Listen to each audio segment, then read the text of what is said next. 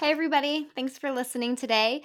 We've talked a little bit on the podcast already about this, but basically, there is this kind of, I would say, not so subtle underlying mantra behind a lot of the issues that our world is facing today and the church as well. And it's this belief that as individuals, we have the right to determine what we do with our bodies and how we use our bodies. We've discussed how this idea has really shifted the way that we think about sexuality, who we sleep with, what gender we identify with.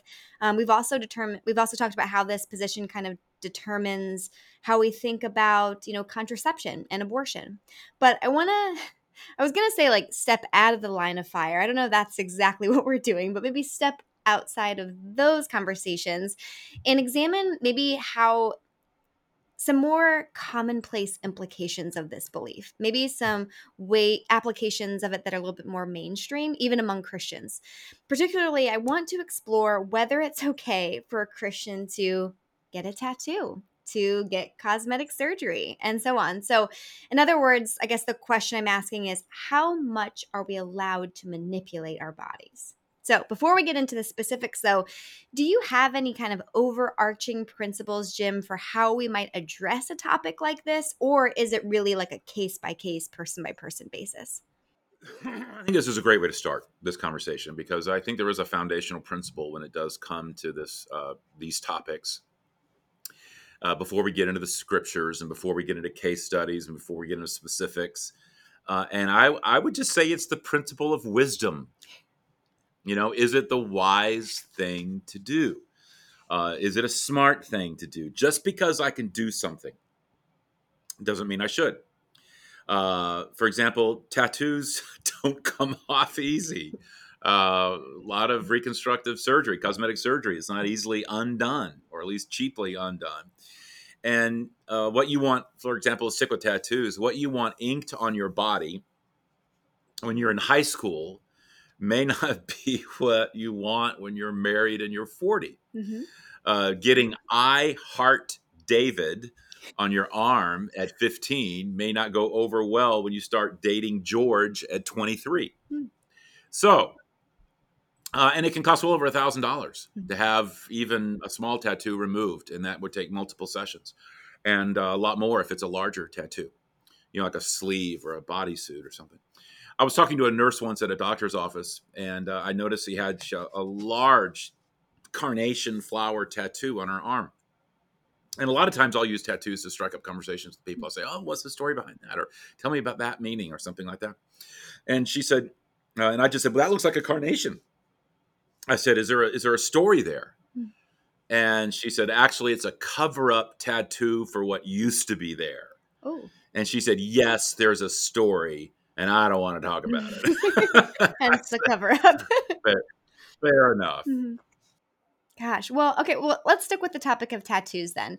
At one time, a Christian with a tattoo would have been accused of apostasy. That is hardly the case now, though. So, but the Bible does talk about tattoos. I mean, specifically, there's a lot of conversations that we've had in which we've kind of said like the Bible doesn't mention this particular subject, but there are principles here. But it actually really does talk about tattoos and about how God's people should not have them. So, what's the big deal biblically with tattoos?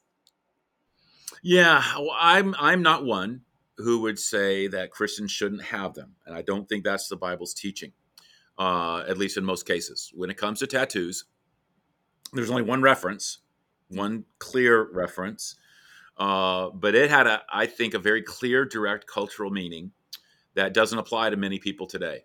And but let's go ahead and talk about it.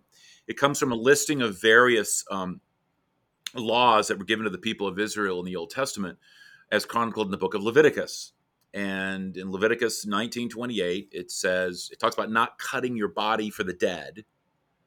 And then it goes on to say, and don't mark your skin with tattoos. And so what is that about? Marking your skin for the dead and tattoos and all that. Here's what it's about. In those days, there was an ancient cultic practice, a pagan practice, of marking and cutting your body as part of a death service, as part of a funeral service. And it was a cultic kind of thing, and you did it in relation to the realm of the dead. It was a pagan mourning practice that was tied to ancestor worship.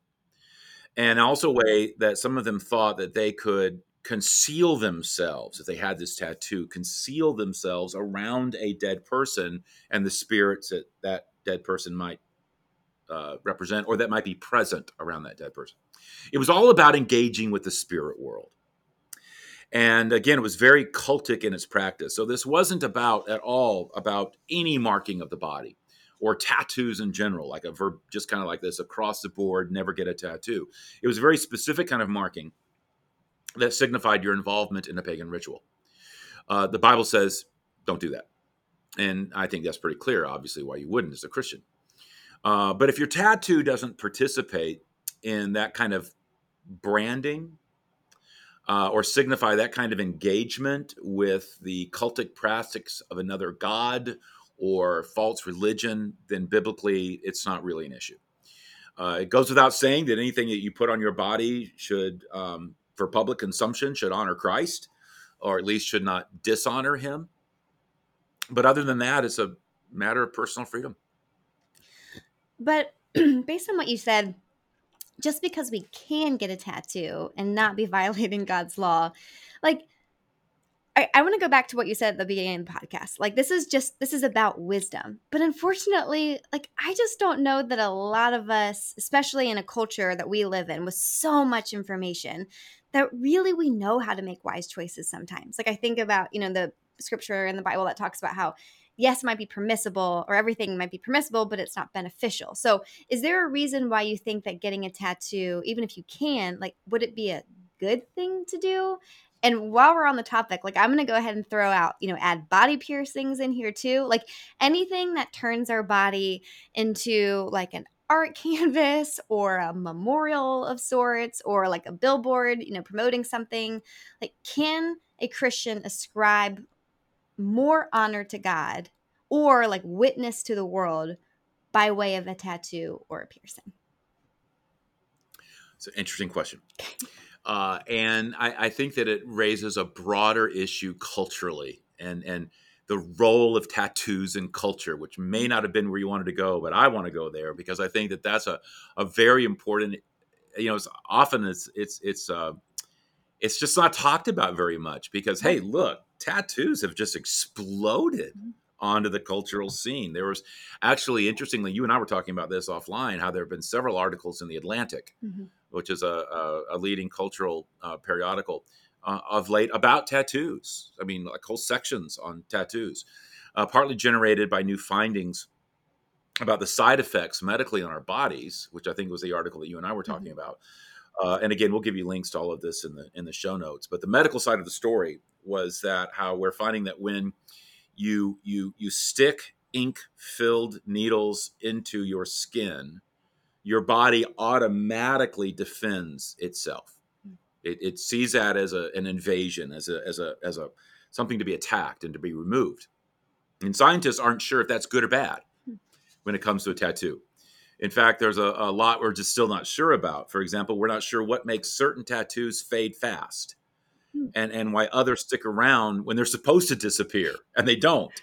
That's another thing that's alarming to people. Some of those that are non-permanent, they're not going away. Mm-hmm. They're finding, or how certain tattoos react to light.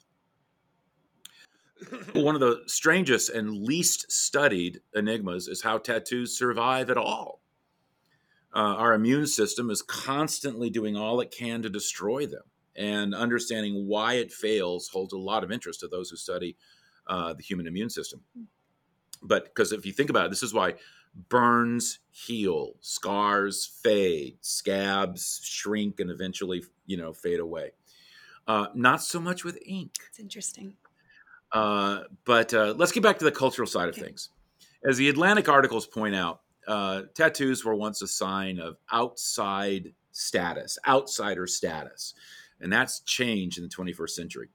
As one person wrote, my doctor has both of his arms totally sleeved, and I have a friend who's a corporate lawyer, and she's working on her bodysuit. Tattoos have just found a home in the mainstream, with millennials holding the title of the most tattooed American generation in history. But I will not ask you to divulge whether you have any, my Miss Millennial friend, but you are the most tattooed generation. And by the way, the specific figures are that now 1 out of every 5 people in the US have at least one tattoo. And among millennials, that jumps to 4 out of every 10, Mhm. 40%. And this is something that and get this, a lot of people don't realize this, but until 2006, getting a tattoo was illegal in most places. It was illegal in many states. And by 2006, this is a rapid cultural change. Now, for some, a lot of that was for hygiene issues. They just wanted to control it for hygienic things. But for some, tattoos are a marker of personal identity. There was some research from the mid 2000s that suggested that tattoo owners seemed to need proof that their identities mattered at all or even existed at all. Mm.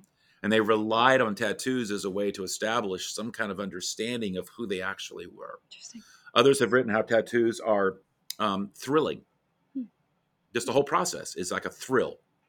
One person was said that part of the magic of tattoos for them was the emotional roller coaster, the rush of adrenaline from a fresh wound, and the giddiness of showing a new tattoo to friends, and the amount that moment of panic at having possibly made a difficult to fix for life mistake.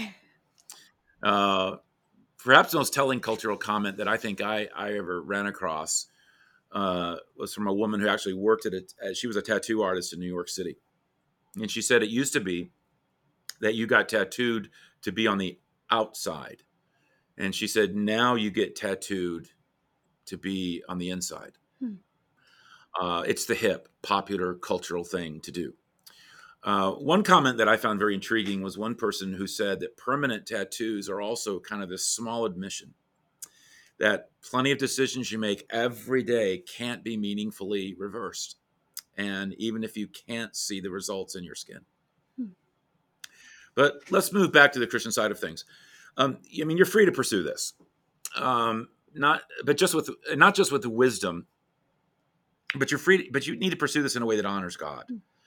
Hmm. Let's remember the overarching biblical idea, the one that you mentioned at the beginning as well. The idea is that, you know, in our world, it's this idea that we own our bodies, that we're in charge of our bodies, and that they're ours to do with as we please. That's just simply not a Christian idea. That's simply not a biblical idea.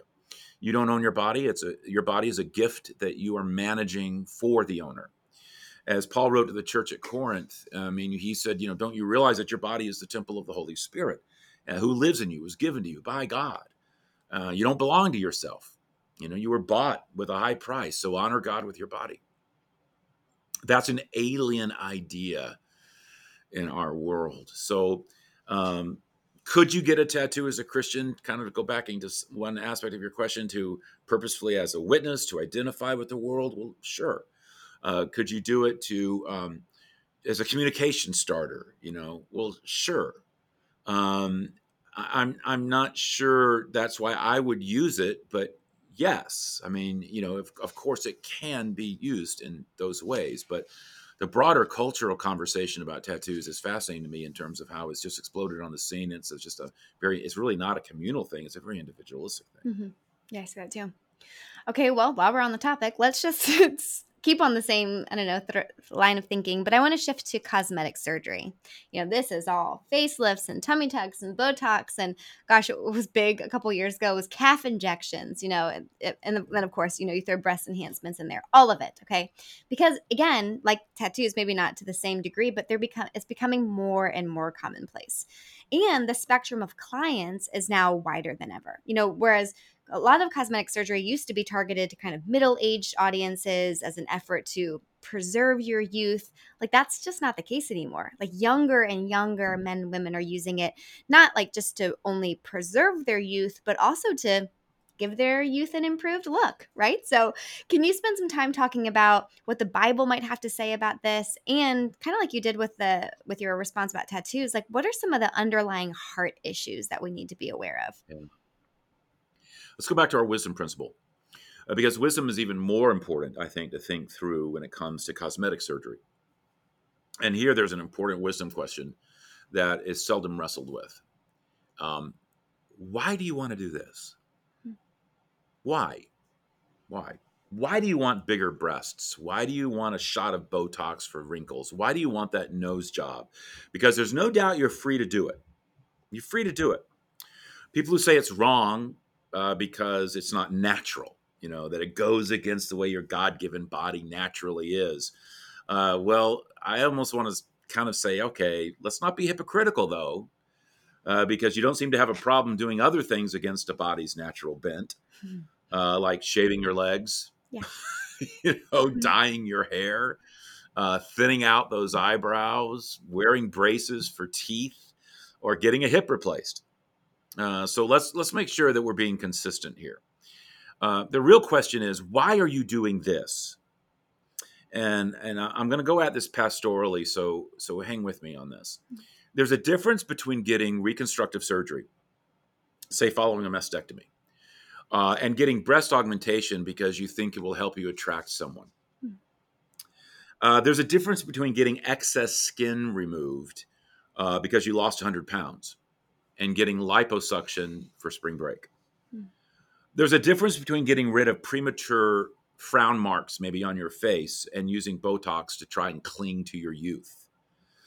In other words, if you're looking to cosmetic surgery to never grow old, to cater to vanity, or to superficially try to solve a problem, either socially or relationally, that is anything but superficial, that's probably not wise. And here's why: it's making your body everything, and you're making fixing your body the answer to life's issues, Mm. and it never will be the answer. It's tying your body to your sense of self worth, and it's whether you can or be loved or be accepted by other people. It's making it the essence of what will make you happy or what will make you whole. When we think, breasts and Botox will determine whether we'll be loved and accepted and popular and successful or happy, we've made what it means to be a person of value into something terribly superficial. Mm. We've cheapened ourselves, and we've cheapened who God has made us to be. And if you're a girl and you say, yeah, but guys are attracted to this. Well, if there's a man out there who will only love you, marry you, cherish you, and give his life to you because of a physical aspect that you have to cosmetically augment, uh, he's not worth you. Yeah. If he's that superficial, he's just not worth you. And you need to do better, and you can do better. And besides, let me just kind of take a little bit of counsel from an old guy. Um, Marriage is hopefully for a marathon, Mhm. and whatever might be nice to fix now, it ain't gonna stay Yeah. fixed. Mm. It's gonna go away at some point, and the relationship better run a lot deeper than that. Sure. And Scripture speaks to this. I love the passage in First Peter where it says, "Don't be concerned about outward beauty." Mm. That depends on hairstyles and cosmetics and jewelry and all these kinds of things, clothing. You should be known for the beauty that it talks about coming from within, from inner beauty, Mhm. that radiates from the inside out. The unfading beauty. I've always loved that one phrase. I hope I'm getting it right. The unfading beauty of a gentle and quiet spirit. Yeah. And so, and that can't be surgically constructed. Mhm. And it's also, if you're in the dating market, the most beautiful thing that you could ever bring to a relationship, and the most attractive thing, and the most alluring thing.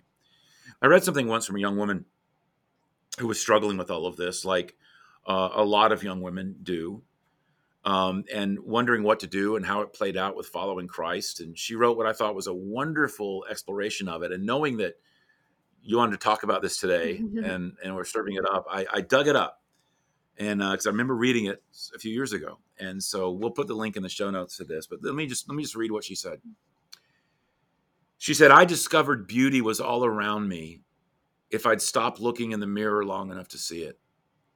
Beauty was in the people with gaps in their teeth and not in their thighs.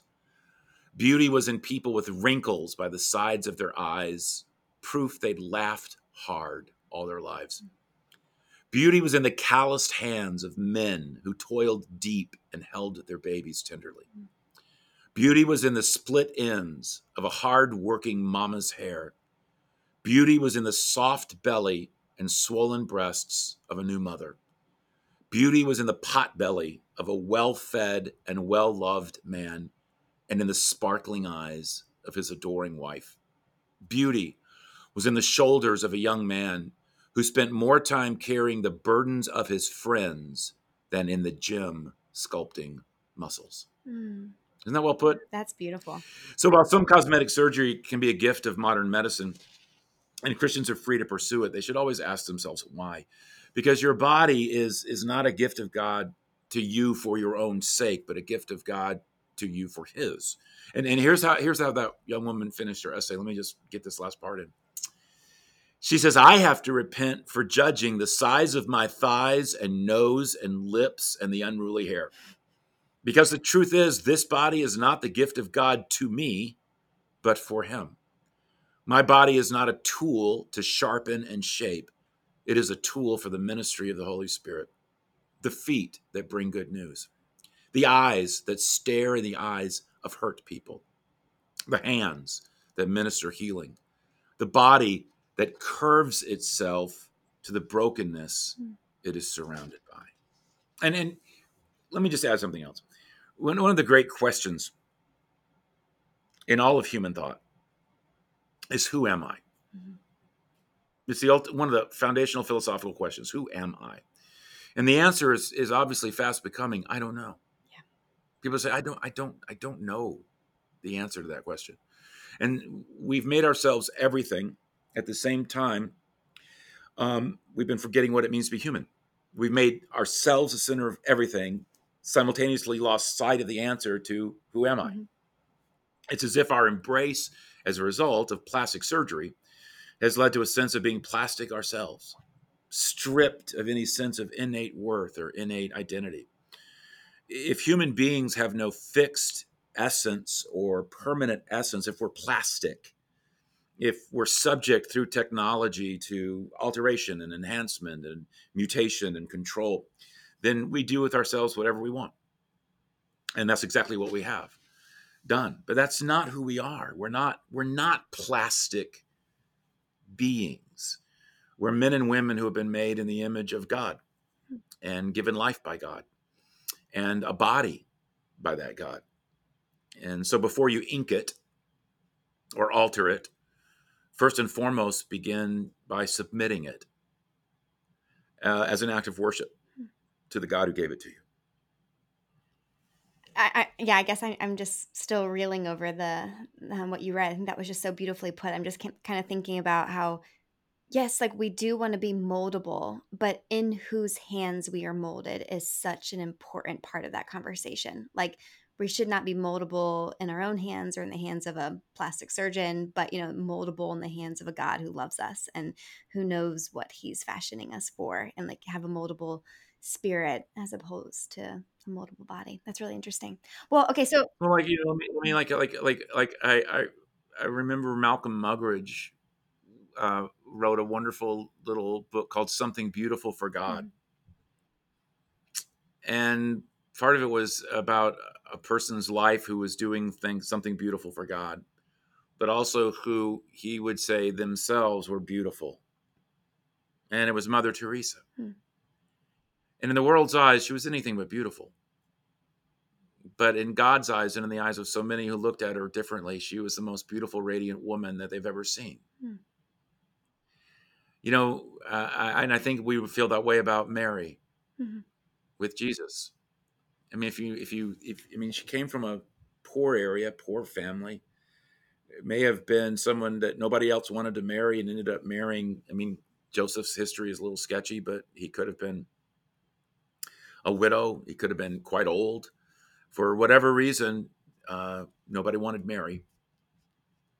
We don't know what she looked like, Yeah, but we often make her to be something that would be on the cover of Vogue. I doubt it seriously. yeah, That Jesus himself was nothing particular to look at, Scripture says, and yet I think that if we were to have seen her, she would have been one of the most beautiful women we'd ever seen. sure. And I think that's that gentle and quiet spirit coming from within. But anyway, Mhm. go back to Go back to where you were going. I took us afield Well, there. and maybe you answered this already, but I guess I was wondering, so in light of all that we've just talked about or you've just said, are there instances in which cosmetic surgery would be okay or even good for a Christian to pursue? Oh, I think so. I think so. I mean, I would say getting reconstructive surgery following a mastectomy, getting excess skin removed because you just lost 100 pounds. Some of these I just mentioned, a parent getting surgery for a child who has a cleft palate, Hmm. um, treating acne, and preventing scarring for life and just that painful time of puberty with a child, skin grafts for a burn victim. Hmm. The list goes on and on. But if there's one thing in common with those procedures is that it's not really rooted in vanity as much as it is in healing and in restoration and in recuperating from something that may have been debilitating. I'm not saying there isn't a place for augmentation or Botox or facelifts or liposuction. I'm really not trying to make people feel bad if they've done that or feel like, oh my gosh, if I do that, I'm being superficial. I mean, even if a married couple, if they both agree this is something that's important to them and important, I mean, okay, that's I'm not trying to denigrate that at all. Just be wise with the motivation. Hmm. Be spiritual in the motivation.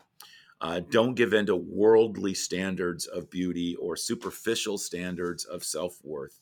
There is a beauty in aging, not only gracefully, but naturally as God intended.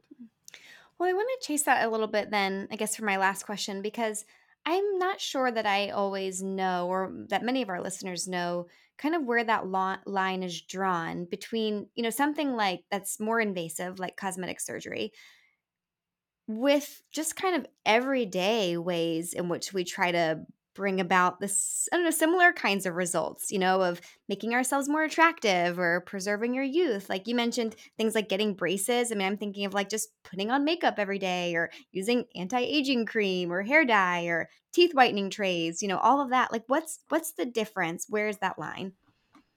Yeah, I'm not overly hung up on all those things. I don't think those are even the issue. Although I would contend for all of us who follow Christ to ground ourselves in a different view of them than the world suggests. Specifically, I would say when it comes to aging, I mean, we're like the world's motto is fight aging Mhm. at all costs. Aging's the great evil. And, little gray hair around the edges is like the one thing you want to get rid of somehow. I recently did a series, not that I have that. I recently did a series on the seasons of life, you may Yeah. remember. And I talked about how it's often during the 40s that this war really begins in earnest. Our fight against aging comes to maybe a head almost then. Right now, nearly 60% of all American adults invest in anti aging products. And 2021 alone, the global anti aging market was estimated to be worth over, what, $62 billion? Mm. This massive sum. It's going to be over 90 billion in just a handful of years by 2027. We don't want to get old. Yeah. And if we have to get old, we don't want to look old.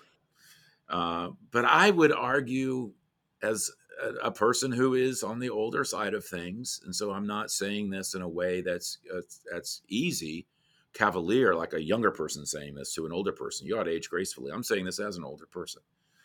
That aging is not only a fact of life, but I think it's something to be embraced in light of our true identity. And let me just tell everyone what I hope they already know. Who you are is not about how you look. Mm. It's just not. I mentioned that wonderful passage from Peter earlier. I mean, people ought to just get it written down. It's 1 Peter 3, if you want to look it up. And about that gentle and quiet spirit and what really matters, the outward beauty that doesn't depend on all of these other things. That's the target on the wall. Um, and it reminded me of something else that I dug out knowing that we were going to talk about this. Something the actress Jennifer Garner was once asked, and I don't know her personally, but from afar, I've always liked her, and I know that I've read that she's a Christian woman, and that and her faith is very important to her. And I think she's one of those actresses that I've always considered to be a class act. But regardless, she was once asked for beauty advice, and this is what she said: "My beauty advice is always the same. Look in the mirror less, obsess less, Look at the rest of the world to see what you'd be using your time for instead. Mm. We all look at our faces more than people used to, and it doesn't do you any good. Mm. She's so right. The fundamental identity of every human being is so much deeper. What gives us worth? What gives us value? Real beauty is something so much more than youth. It's being a child of God. Mm. I love that. Thank you for this conversation. It makes me think of how, being made in the image of God, when you think of like image, our mind, immediately goes to the physical, but being made in the image of a spirit God, it eliminates any trace that could be the case, that there was anything about our worth or our value that depended on our physical bodies or the way that we look. I don't know, it's just a very beautiful truth of the way that phrasing works. Yeah.